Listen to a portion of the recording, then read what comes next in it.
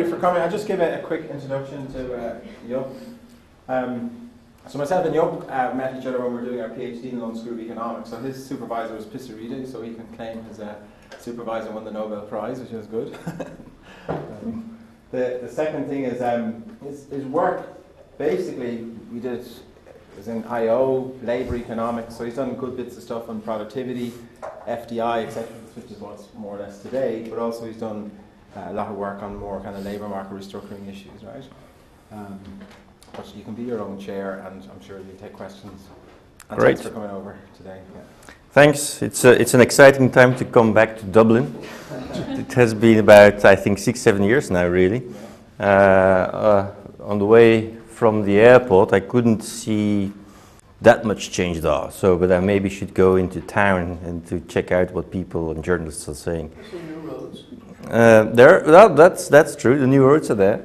So what I'm going to talk about is a paper that was inspired by some recent events in Belgium. And so I think this picture says it all. We have an Opel factory, which is an affiliate of GM in Antwerp. It's supposed to be one of the most productive factories in Europe, in the GM network. Yet they are closing down. While at the same time, there's an expansion of production going on in Germany, Slovak Republic, and some other parts in Europe.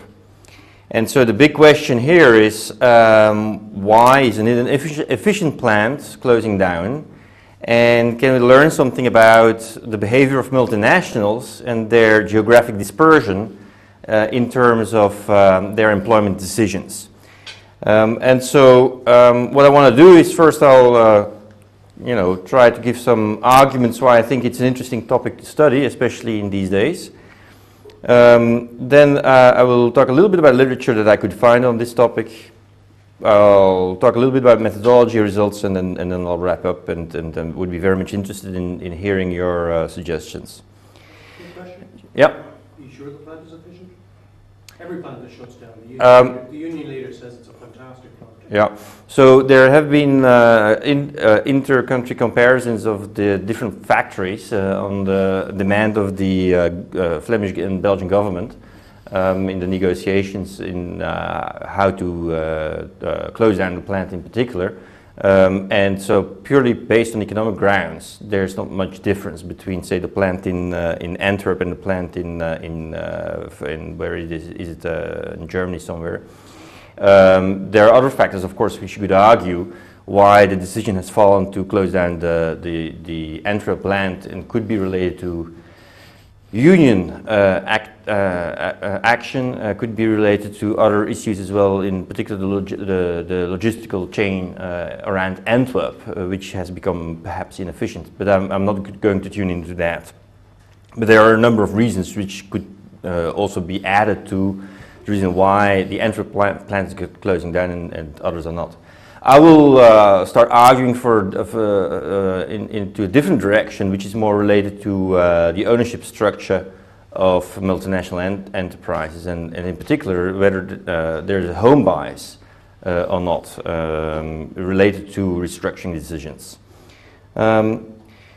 So far there has been a lot of work on multinationals, and so we know now that multinationals typically pay higher wages, they tend to be more productive, and they also tend to generate technological spillovers. But what I want to look at how multinationals decide on their employment strategy, and there's not that much work around in this area. Yet you do see that this is a topic of increased concern, especially in the wake of the global crisis. Politicians are very much concerned about this. I have a quote here of Lord Mandelson, goes back to an article in the Wall Street Journal earlier this year. He says, denuding a country of any headquarters has important consequences, especially for the associated investment in local charities and infrastructures. So, of course, I wouldn't have expected that kind of argument. Of course, it's a politician. But clearly he also kind of feels there is some positive externality of having headquarters in a particular country. More recently, Canada has stepped up its legislation, its takeover legislation, in the sense that it's becoming more difficult for foreign companies to take over Canadian companies, with a view also of trying to keep important or big companies in Canadian ownership. And so this research is to be placed in that recent trend in political decision making, where in a number of countries you seem to see a different form of industrial policy, you could call it, where there is actually policy decisions taken to kind of anchor their own companies through certain legislation in their home countries. And so I'll tune in on that, whether there's some rationale behind this or not. In fact, in Belgium there was a long debate on this issue also in the late 80s, early 90s. But back then there was no hard evidence supporting the idea that anchoring companies in a particular region has any beneficial effects. So what I want to do with this research is get some better insight in employment creation and destruction of multinational enterprises. We know multinational enterprises are important, especially in small open economies like those in Belgium, but obviously also in Ireland. And then second, if there is a negative shock, like we are experiencing now, how do multinationals react to employment reductions? And so what I will be doing is I will compare headquarter performance with the performance of their affiliates. And so in particular, what we'll be asking in this paper is whether restructuring efforts, whether they are proportionally distributed. So if you have a negative shock affecting the multinational enterprises group, do you see employment reductions proportionately in all its affiliates, or is there disproportionately an effect on, say, its affiliates versus headquarters?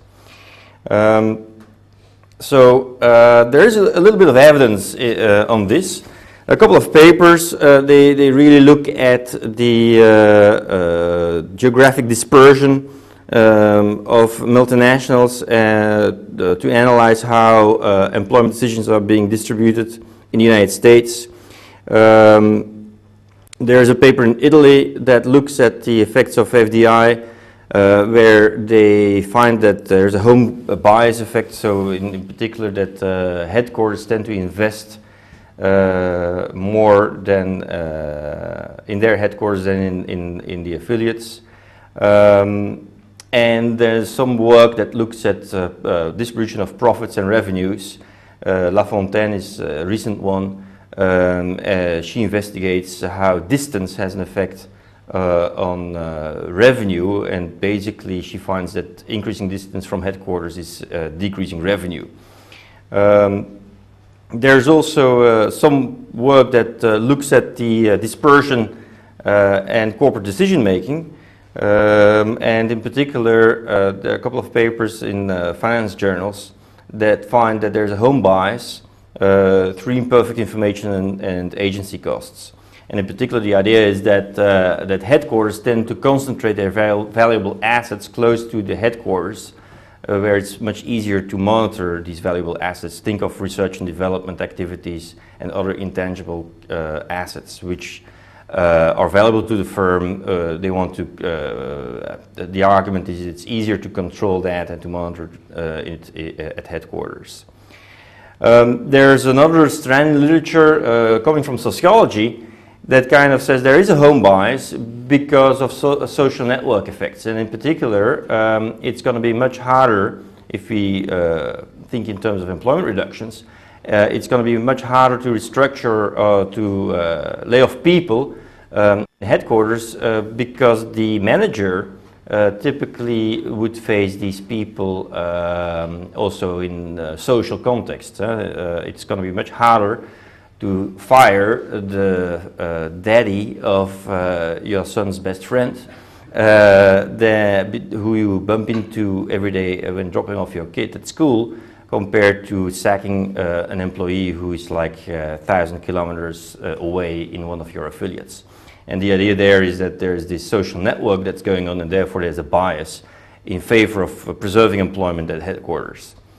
And in fact, there is some case study evidence that these type of effects are going on. I used to study, in fact, Paul as well. We in the 90s we went a couple of times to Russia, where the transition process took place. And so there was a big puzzle why privatization didn't really work. All these state firms were being privatized, yet they remained inefficient. And for people like Jeffrey Sachs, this was a bit of a puzzle because privatization should enhance efficiency. In Russia, this did not happen. And that was exactly the reason. Many firms were kind of local monopolists, and managers tended not to engage in restructuring because they feared retaliation from in different ways, from a social point of view. And so that's one of the explanations that could be dominating when you see a home bias. I'm not going to go into kind of exploring these various channels through which a home bias may emerge, and in fact I will report a home bias, and that's actually what the paper does, just looking first for evidence whether there is a home bias going on or not. But of course later on I will want to find ways of trying to test which kind of the theories could kind of explain that. So the setup is extremely simplistic. I had a choice either to come up with a structural model, but the structural model is quite complicated in the sense that you need to kind of have a decision model about setting up affiliates, about then allocating employment depending on differences in labor costs and so forth in the different affiliates across different countries. That will have been one approach. I chose a different approach, which is a kind of reduced form approach, where I basically say, look, I'm going to analyze how employment evolves, and I want to have a number of typical control factors for that evolution in employment, and then I want to just look at whether there's a headquarter effect or not. So what this equation does, it's the employment in firm I at a particular period in time t of a multinational J in a particular country. We assume it depends on last year's employment, which makes sense. If you're a big firm today, you're going to be likely to be a big firm tomorrow, so there's some persistence in the data. And then we have a dummy which is equal to 1 if the firm is a headquarter and 0 else, so if it's an affiliate. And then we control for group-specific effects. Basically, we kind of control for the fact whether these affiliates belong to the same multinational or not. And then we control for a number of other factors, but I'll talk about it later on as we go along. So we estimate this thing in growth terms, but by just subtracting lagged employment from left to right, and then you get it in growth terms. And so the coefficient of interest to us is, of course, beta 1. So what we do is we have data from Amadeus. It's annual income statements of firms. But we also have information whether the firm is a headquarter firm, and we also have the information of whether the firm has affiliates. And in particular, we know whether the affiliates are based in Belgium, which is our main data set, or whether they are based somewhere else in Europe. So it could be that you have like one multinational enterprise with, say, 5 affiliates in Belgium, a headquarter in Belgium, and 2 affiliates in France and Spain. And so we have a full set, basically a full set of patterns in the data. It's a good data set in the sense that the Belgian company account legislation requires all incorporated companies to submit full or abbreviated company accounts to the central bank, which are used for fiscal purposes. So we actually have almost the entire population of firms in Belgium. And we track them for a period of about 10 years between 1996 and 2005, which is a period where we didn't have major shocks and seems to be a good period to analyze. So what we then do is, of course, it's very difficult to identify a firm, whether a firm restructures or not. And so we kind of assume then a firm is restructuring, and we can play around with different definitions, of course.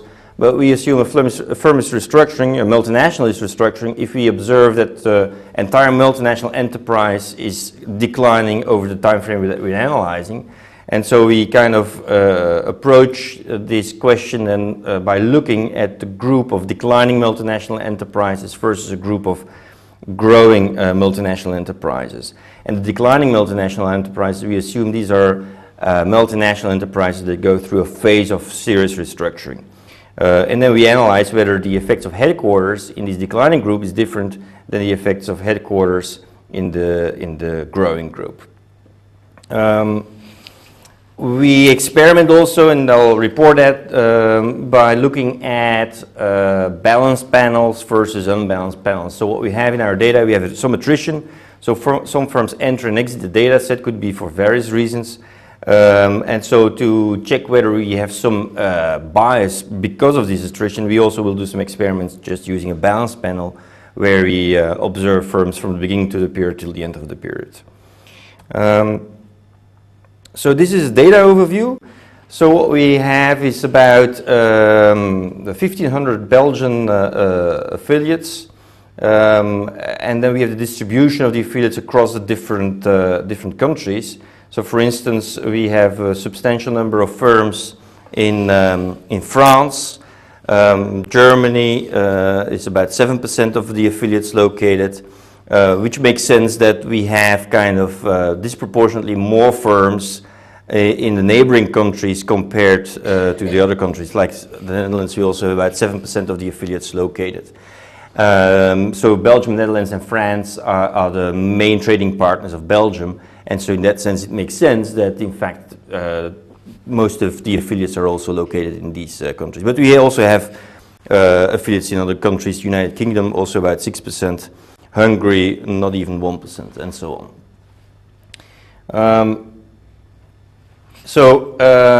We have about 450 headquarters in our sample, so Belgian headquarters. On average, we have about 3,000 affiliates.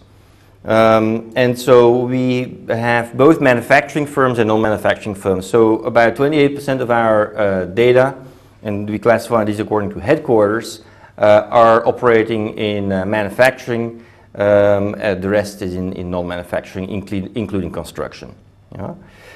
So there are some typical summary statistics. On average, these are big firms, 205 employees in headquarters, on average 140 in affiliates. That's a typical pattern in these multinational data, that typically headquarters have more employment than in affiliates. And the employment growth is about 4.7% in headquarters on average over the sample period, and 3.2 in the affiliates. This gives you some first rough look at the data. It's the average employment growth in headquarters and in affiliates over the sample period.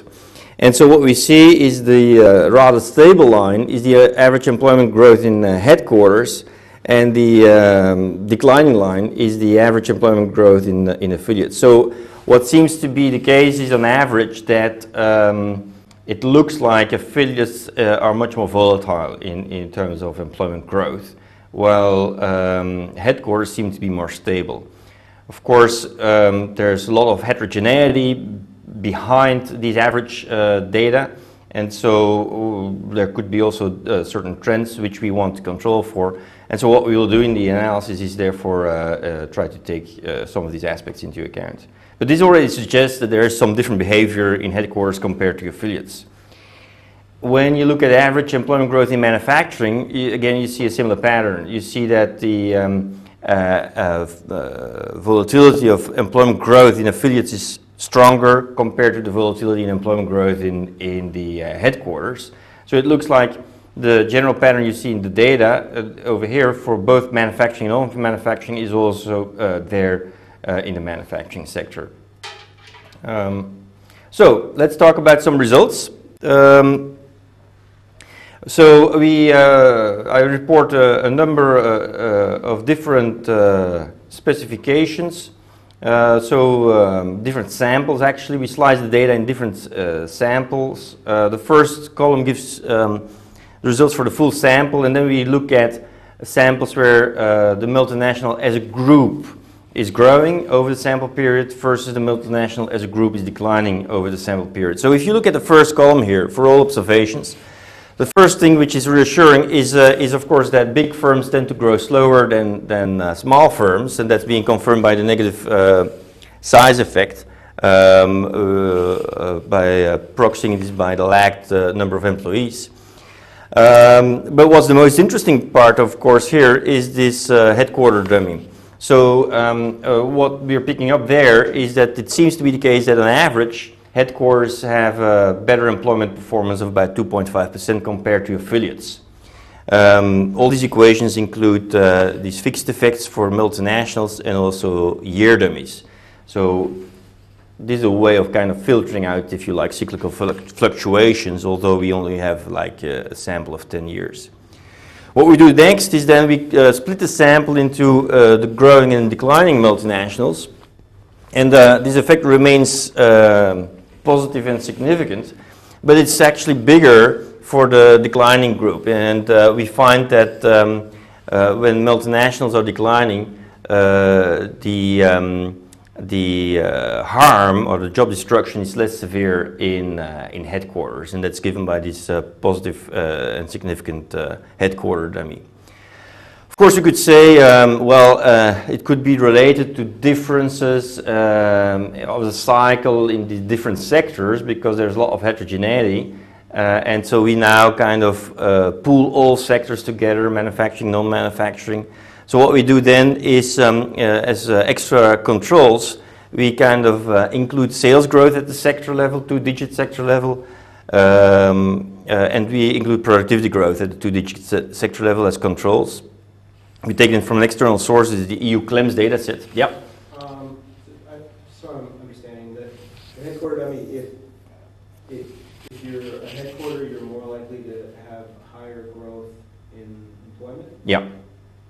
So then, given this sort of sociology argument that you said about it's harder to fire shouldn't they be forward-looking and say, okay, well, since it's going to be harder to fire these people, maybe we should hire less, or that the turnover would be lower. Yeah, right. That's a good point. I don't think it's necessarily inconsistent with what we find here, because this looks at net employment growth, right? And so I think a good measure for measuring such turbulence would be kind of looking at the at actually the job additions and the job destructions of the individual plants and even departments.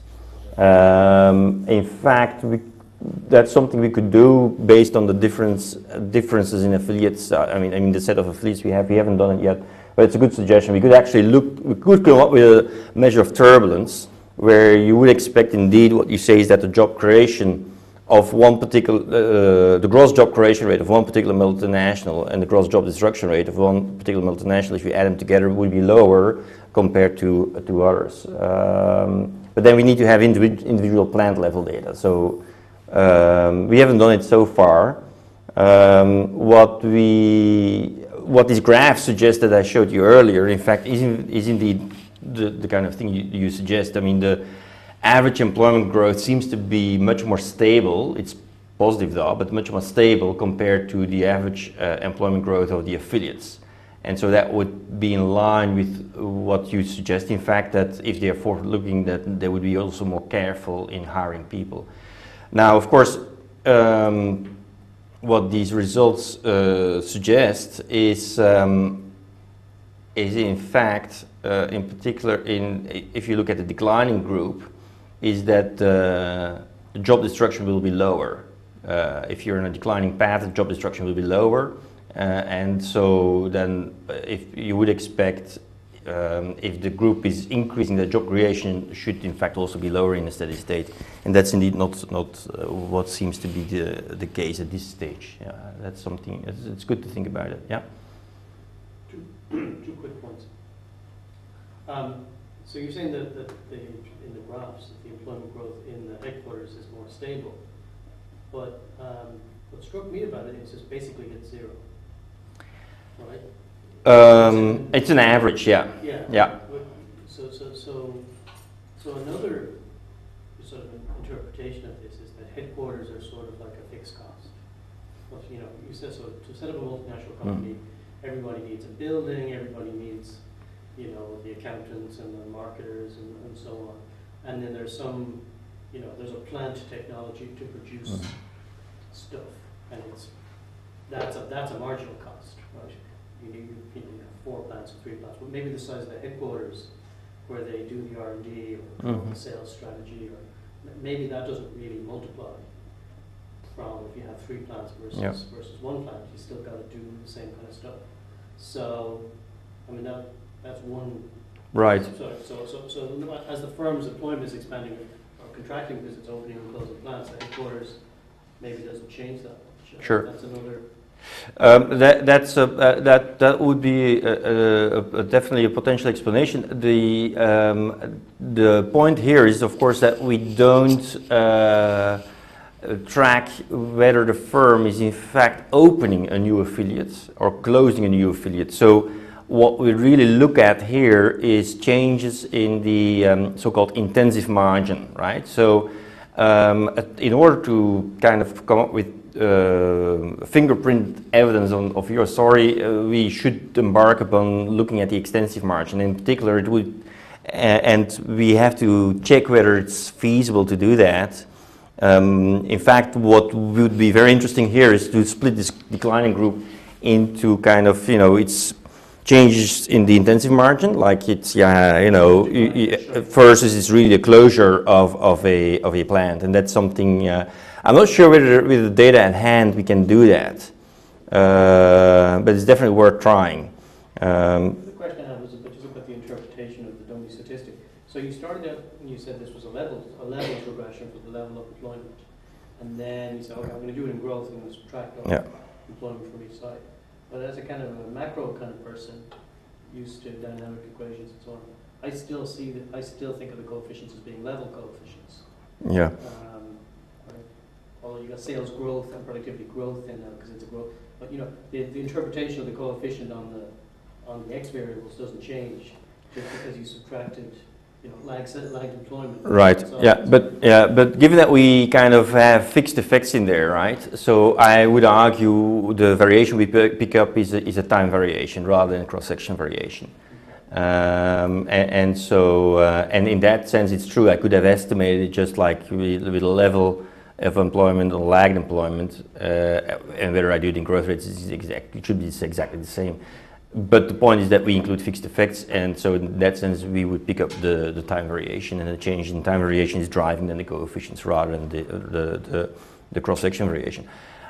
That's also the reason why we include, in fact, the sales growth and productivity growth at the 2-digit NA sector, just to make sure that, like, if there is kind of different sectoral composition, say, in Belgium we all produce cars, and in France that affiliate is producing seats of those cars, there's different sectoral composition, and these sectors have different shocks. We in the first 3 columns we don't capture that, and that's why we There's a reality of technology between car seats and cars. Yeah. I think we kicked out the cars. It's too sensitive. Too much in decline. Yeah. All right. You had a question, Paul? Just 2 things. When you talk about headquarters, clearly these are not Belgian companies, right? So it's in the US somewhere. It's all Belgian headquarter companies, so it's The ownership is not. Yes, it's like headquarters is defined as a firm with at least 50% of shares in Belgian ownership. Oh, so they are Belgian companies. Yeah. So, for instance, Umicore. It's a great company. You should buy shares of that. I just bought. Umicore is a company that produces batteries, and it's into recycling, and that will be in the data set. Like So my first kind of question was that it's like Carl's, but just to add to it is it's clear that headquarters. So we have some headquarters here that are going for low corporation tax, and they're building in R&D facilities, you know what I mean? So they're kind of doing something fundamentally different to what's actually going on in the value chain, right? But part of me thinks when it comes to one issue you're not talking about maybe is sort of corporate governance structures. Yeah. Right?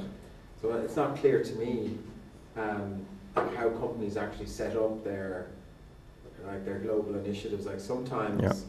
Like I don't know that literature that well, but I did hear of these choppers, that these independent guys who go around to different companies, even headquarters. We have one of them here. Yeah, the IMF, you know, something like that. So they set it up in a role that they're looking for efficiency in gains, and they're chopping, and they purposely set them up to avoid these. Like you saw the movie with Germaine Clooney, you know, like they even subcontracted to another company. Sort of thing, right? So part of me thinks that this whole home bias thing is not a good story for that reason, right? But Carl's story is a good story in the sense that I think they do fundamentally different things, right? But if you believe in that, though, what I'm a little concerned of is here you're doing what I call a horizontal run of the data. Why not to do a vertical run in the sense that you know there's the affiliates of the company, right? And you understand probably they're in different countries in different sectors, and you could actually try to correlate what's happening to the employment of affiliates with the mothership, you know? And you could actually see whether there is a reallocation along a vertical line to kind of get a sense of what's happening during the different years, you know what I mean? So this is a kind of a horizontal hook on it, and so that's clearly relevant, especially if we want to kind of understand better the global supply chain. So what we have here is, and I'll show you in a minute the other results, is we just slice the data based on headquarters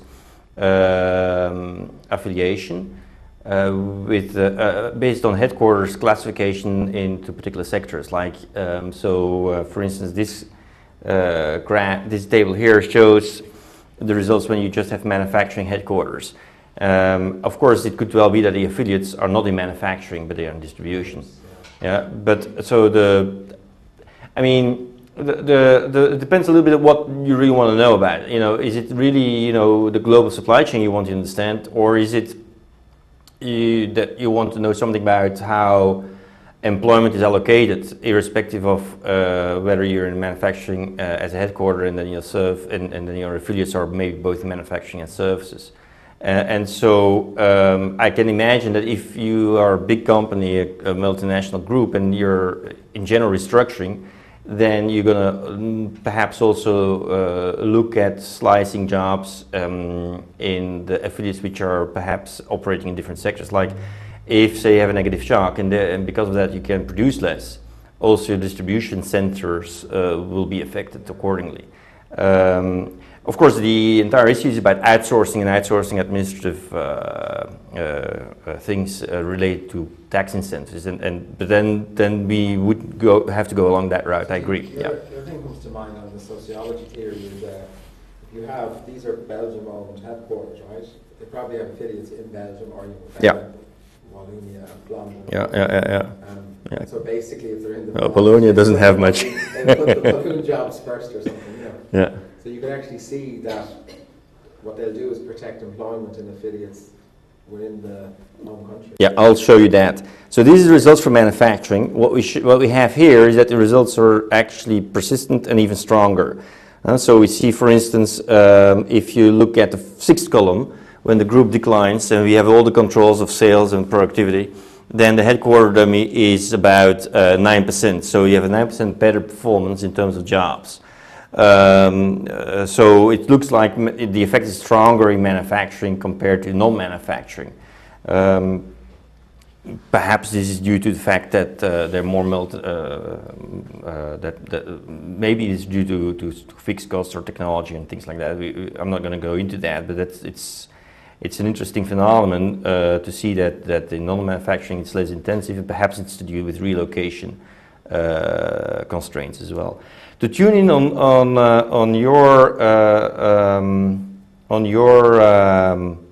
question, what we've done is we've looked at the effect of distance, and so in fact once we control for distance, we see that the headquarter dummy is no longer significant.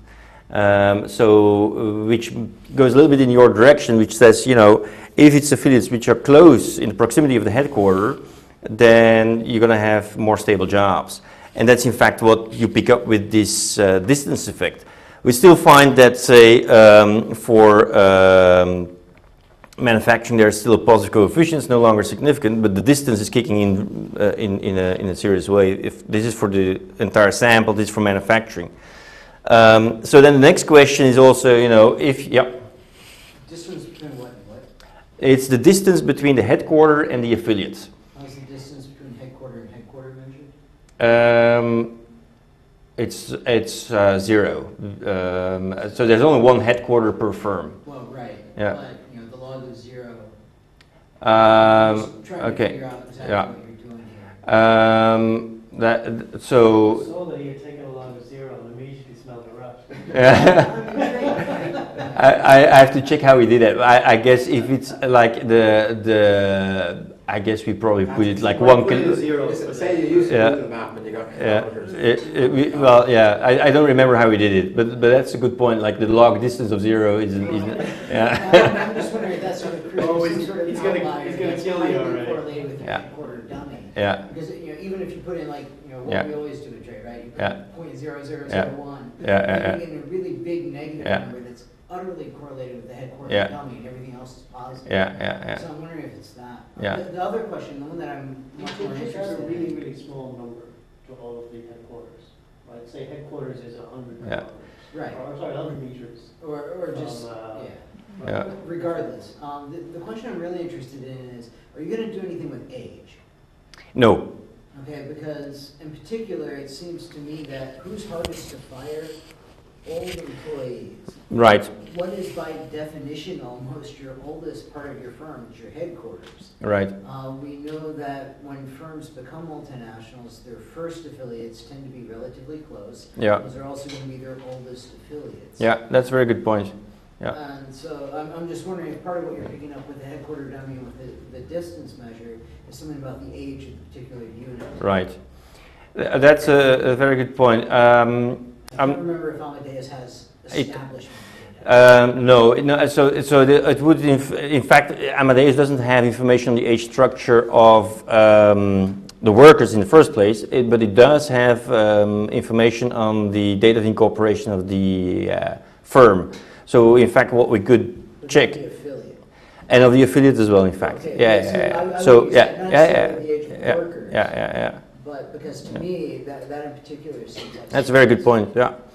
No, and that's a part of the life cycle. You could say, like in the sense, like it's first in, last out. Huh? That's the kind of principle. It could go either Yeah. way, right? It could be the new plant that you've opened is the marginal plant and has the least in the way of large Yeah, I mean, investments sunk into it, and so that's what you. Right, It- so it you're can- gonna it shut can go either those way. Facilities first. yeah.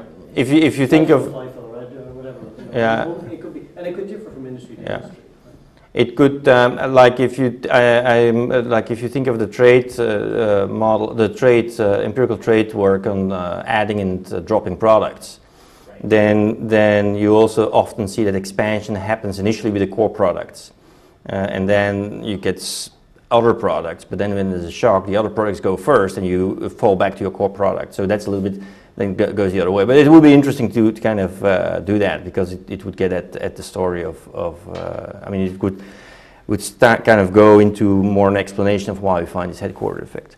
In particular, you might think that this might be somehow in more heavily unionized Yeah. countries, hosts. Yeah. The firing costs for. No, absolutely. workers are Yeah. gonna be much Yeah, higher. yeah, And that might give yeah. us some of the motivations for why you're seeing. Yeah. And in fact, that could also explain why in manufacturing you see bigger effects, because manufacturing is really more unionized compared to non-manufacturing. You have more blue-collar workers in manufacturing, and they are typically more unionized. Production workers, we would say. Yeah. So to tune in a little bit on this distance story, and I think it is true that distance is to a large extent correlated with a headquarter dummy. That's also why headquarter dummies become insignificant. We also did an experiment where we said, like, let's now include not only a headquarter dummy, but let's also include a dummy for when the affiliate is Belgium-based, so close to the headquarter, basically. The idea there is if you want to have control in the headquarters over valuable assets, affiliates which are close to the headquarters is also they are also easy to control and to monitor. Or the story that you're raising could also be a story. And the social network story is also one that could be added. These are the results. So what we have here is we have we have added an extra dummy. Apart from the headquarter dummy, we have a dummy for Belgian affiliates. And so what we see, in fact, is that the coefficient, when you look at the restructuring subsample, you can see, in fact, that the headquarter dummy kicks in significantly, 9%. The affiliate dummy, when it's based in Belgium, is actually very similar to the headquarter dummy. So this kind of suggests that social networks may be important. Belgium is a small country. It could also suggest that something else going on related to this age could also suggest that important assets are close to the headquarter, and Belgian affiliates are typically close to the headquarters as well, given that the distance in Belgium is very, very small, and basically the typical travel time between from one side of the country to the other side of the country is about 2 hours. When we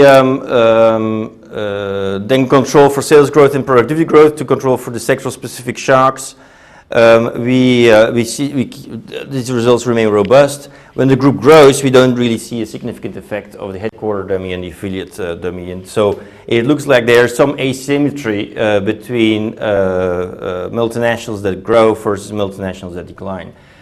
Multinationals that decline we interpret as multinationals that restructure, and so what we find, in fact, is when multinationals restructure, it seems that they restructure in such a way that they preserve more jobs in headquarters compared to their affiliates. When they grow, the expansion seems to be proportional, given there's no statistically significant difference between headquarter dummies and affiliates.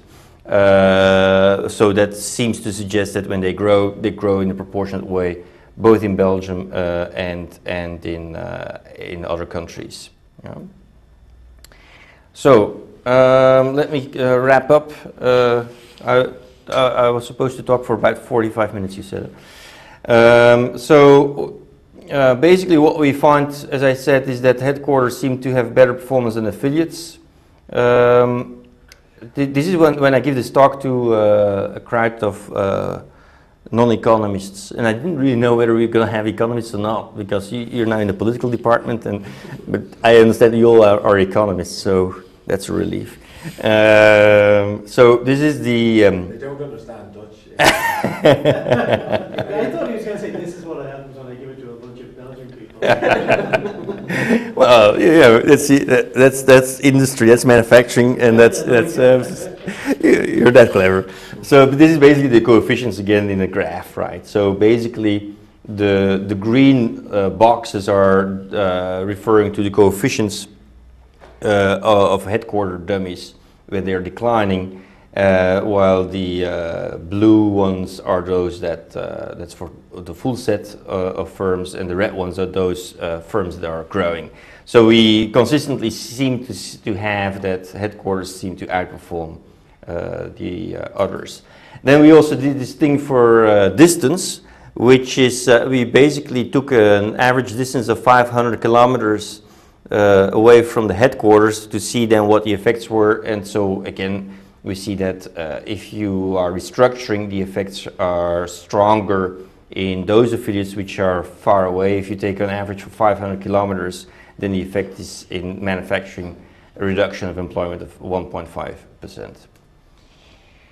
So this is fairly recent research. I have a PhD student working on this. So what we want to do is we want to explore the role of information agency costs. We can do that because we have information in the annual accounts of intangible assets, and also to a certain extent research and development expenditures. Social interactions and networks is a bit harder to proxy, but there may be ways of doing that. There's an interesting literature in sociology that looks at networks, social networks, and in fact we have information, for instance, on the names of people in the board of directors of these firms. So we know who is in the board of directors of the headquarters and who is in the board of directors of the affiliates. And so what we are now trying to do is find, in fact, networks between the different boards of directors. And the idea is if you have similar people appearing in the different boards of directors, they exchange information, and that may have an effect on the eventual strategy of restructuring. the idea there that if you share common boards, that you will be less harsh on cutting home employment. And then the other thing to explore is to check whether there is indeed cutting edge technology which is close to headquarters. There's a paper by Marin who kind of suggests that this seems to be the case. That sort of information we can get from survey work or in-depth analysis of the particular plants. We only have like about 500 multinationals, so it's possible to check all of them. Okay, I'll leave it at that. Yeah, the story, the people are nice story is not one that goes with me, right? So the idea that we know each other and we don't care, we want to fire each other, right? But don't want to fire each other. But I guess the thing that I kind of find interesting is that you could take this headquarter and their affiliates, and you probably can show that more employment, they pay more taxes, you know, etc. But the R&D thing is important, right? Because a lot more people are finding out that a lot of products are what's called product-specific investments, right? And over time, what can happen is that small business supporting these multinationals, or even the local universities or the people, start to invest in what's called product-specific capital, you know.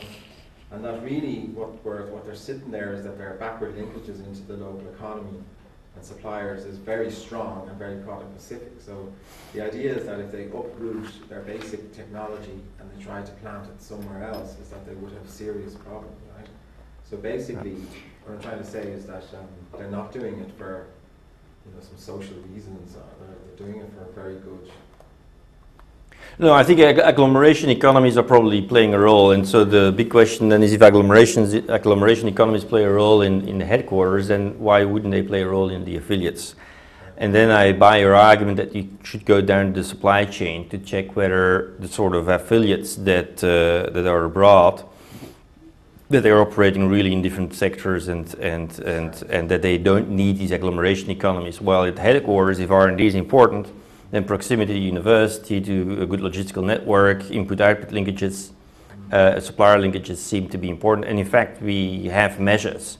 We've constructed recently measures. I have this new institute, Vives. I always should announce that. That's an institute on regional economics. And so we have now constructed measures of these agglomeration economies in Belgium and also elsewhere, where we indeed look at these knowledge spillovers, for instance, as well, and that's definitely something worth exploring. Yeah. Two things that I'd be curious to know. So in your sample, you're using only multinationals. Yeah. Have you compared how a multinational looks compared to a Belgian firm with multiple affiliates? No, that would be a good thing to do. It would be a nice counterfactual. And so it's possible to do that. Yeah, it's of course a different sort of I would expect that indeed multinationals would perform better compared to Belgian comparable firms because they have a portfolio. Yeah. The other thing I was sort of curious about is whether you have sufficient observations in your data to try this. If you take a firm that's got one Belgian affiliate 100 kilometers that way, and another foreign affiliate, which also happens to be 100 kilometers this way, it just happens to be on the other side of the border, whether you could sort of think about distance as opposed to distance that crosses a border. Right. And so is it a border effect? So I came expecting to see something about home bias and consumption. Yeah. And so something that sort of gets at that, but one crosses the border. That's a very interesting exercise, and I think it should be feasible because we have about 1,500 Belgian affiliates of the multinational, and so then we have another 1,500 foreign affiliates. So I'm sure you'd have a subset of multinationals where you have both Belgian affiliates. Belgium isn't that big, so how many would actually be equidistant? Yet in another country, that might begin to trade data quite seriously. No, but that you could actually do this because, like, just across the border with France, you have Lille, I mean, I think that's an interesting one to check for border effects. Whether the effect on, say, those affiliates, like, say, northern part of France, compared to, say, then the affiliates of an Antwerp multinational which are close to the German border. That's the sort of kind of thing you want to do. Because, that's an interesting one. Yeah. Is there literature on these border effects? Yeah, Yeah. Within trade, Yeah. so trading goods. Yeah. Yeah. So consumption driven basically. Yeah. Okay. And you didn't try French, Flemish, no? Within that? Walloon? No, I didn't. No, they already hate me for other things. So. There's language differences, right? And Cultural differences. That's what's on the slide here. Cultural effects. So. Yeah. I'm just saying, within Belgium, there's a kind of an experiment on borders as well. Yeah. Yeah. No, I'm going there next week, and what language I try to buy stamps in depends on which talk I'm giving. So. Where are you going? I'm going to Leuven, Okay. and then but before that, I'm giving a talk in Brussels. Are you giving a talk at Leuven? Yeah, there's some conference going on. Okay. So In economics? yeah, on Okay. economic geography and trade. Okay, yeah. But that's in December, right? Yeah, Oh yeah, that's next week. Oh yeah, for sure. Yeah. I know about it, but I won't be there because I'm somewhere else then. Yeah. One thing which might be interesting, there's a literature from small island states about the inefficiencies of employing people who are your neighbor, cousin, uncle, friend of grandfather, whatever. Yeah. And it's not so much that it's being nice to people, it's I rub your back, you rub mine. Yeah. So it's self-interested after all, Yeah. but there's some literature there from the small islands economics Yeah. scene about this impact. You have a paper in mind? No, I just happen to Yeah. know. Okay, I'll check it out. Yeah. I can refer you, actually, my father publishes a lot in this field, so I can refer Yeah. you to him if you Yeah. like. Yeah, it's interesting. Yeah. No, any kind of idea would be great because I don't think there's much literature on this, and so this is kind of just the first step we first kind of want to establish that there is an effect, and then the next step is, what can explain the effect. Yeah. Okay. So I guess, unfortunately, Yup is leaving at 4, so but if somebody wants to talk to him afterwards, probably there for a little while. I was not certain whether the airplanes would keep on flying, that's why I took it back. Find out. Let's get to it. So I should have mentioned that Yup jumped academia for a while and went to be Baros's advisor, and he was thinking that it must be cushier outside university, like even that he works so hard inside university. But after a while, he kind of realised that it is a bit different out there. So he's back in academia again full time now, right? My bathroom and kitchen was refurbished, and I could come back to academia. So temporary reallocation. Yeah. So thanks very much. Thank you.